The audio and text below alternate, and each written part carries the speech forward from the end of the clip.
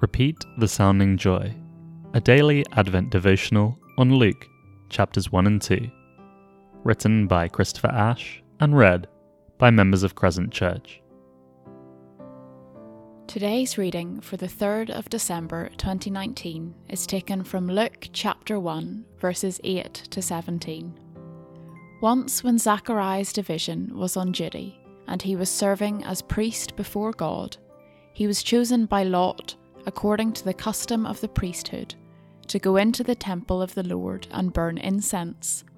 And when the time for the burning of incense came, all the assembled worshippers were praying outside. Then an angel of the Lord appeared to Zachariah. "Do not be afraid, Zachariah. Your prayer has been heard.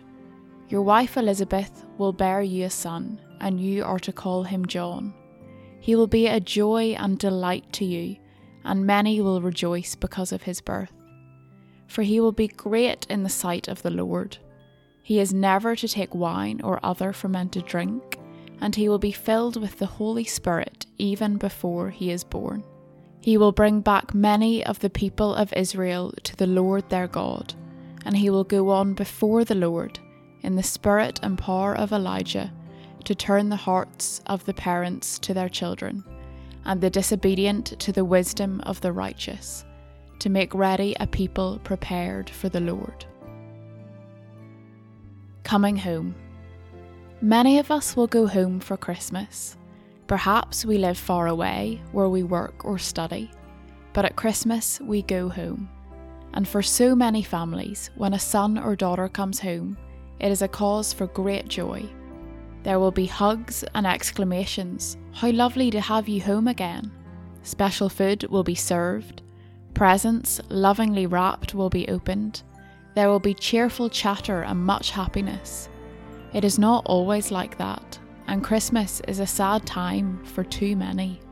But when things are well, there is something wonderful about coming home.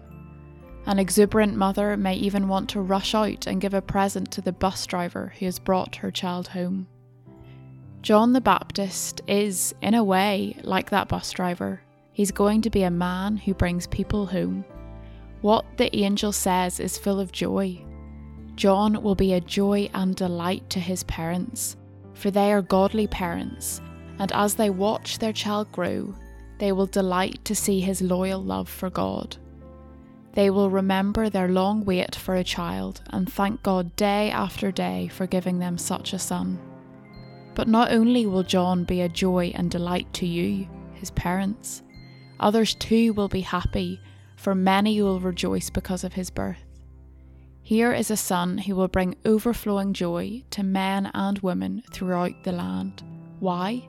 It's not just that everybody is happy that this long childless couple now have a fine, strong son. It is far deeper than that. He won't drink wine, perhaps as an outward sign of his special dedication to God. Even while he is growing in Elizabeth's womb, he will be filled with the Holy Spirit. This baby boy is set apart for a holy life, a life of beautiful distinctiveness, of moral purity, of loving dedication to God, from even before he is born.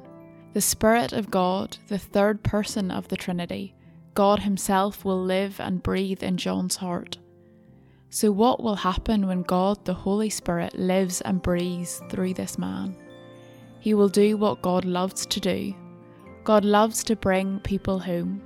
So this Spirit-filled man will bring people home. He will bring back many of the people of Israel to the Lord their God. That is why there will be such joy. All over the land, men and women who are far from God, not trusting him, will come back in repentance and faith, and they will thank God for John the Baptist, who brought them home.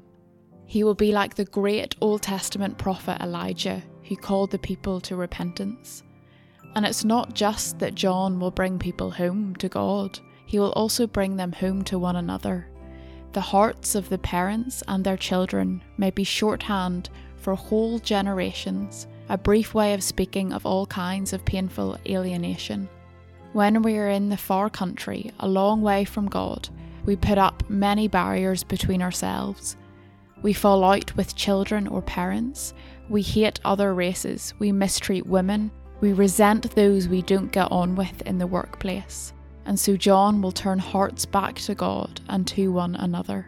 Marriages will be saved and families put back together. No wonder there will be joy. Think about relationship pains in your life or family, how much they hurt. Ask God to do that bringing home work in you and others. Best of all, John will make ready a people prepared for the Lord, prepared for God himself to come and rescue them. John is not just the bringing home prophet, he is the getting ready for God prophet. When we read on in Luke's Gospel, we find that the men and women who came home to God when John preached were precisely the people who were ready to welcome God's King. Meditate today on just how joyous it is to repent, to turn from living for yourself, to turn from your sinful self-centeredness, and to come home to the God who welcomes you. This is the God who sent John the Baptist to bring people home. It is good to look forward to happy homecomings at this time of year, but when you find yourself thinking about these moments, relishing the anticipation of that sweet hello, or dreading the tension of that awkward encounter, remember the God who stands to welcome you home. The joy of that homecoming to God is far better even than the happiest Christmas homecoming.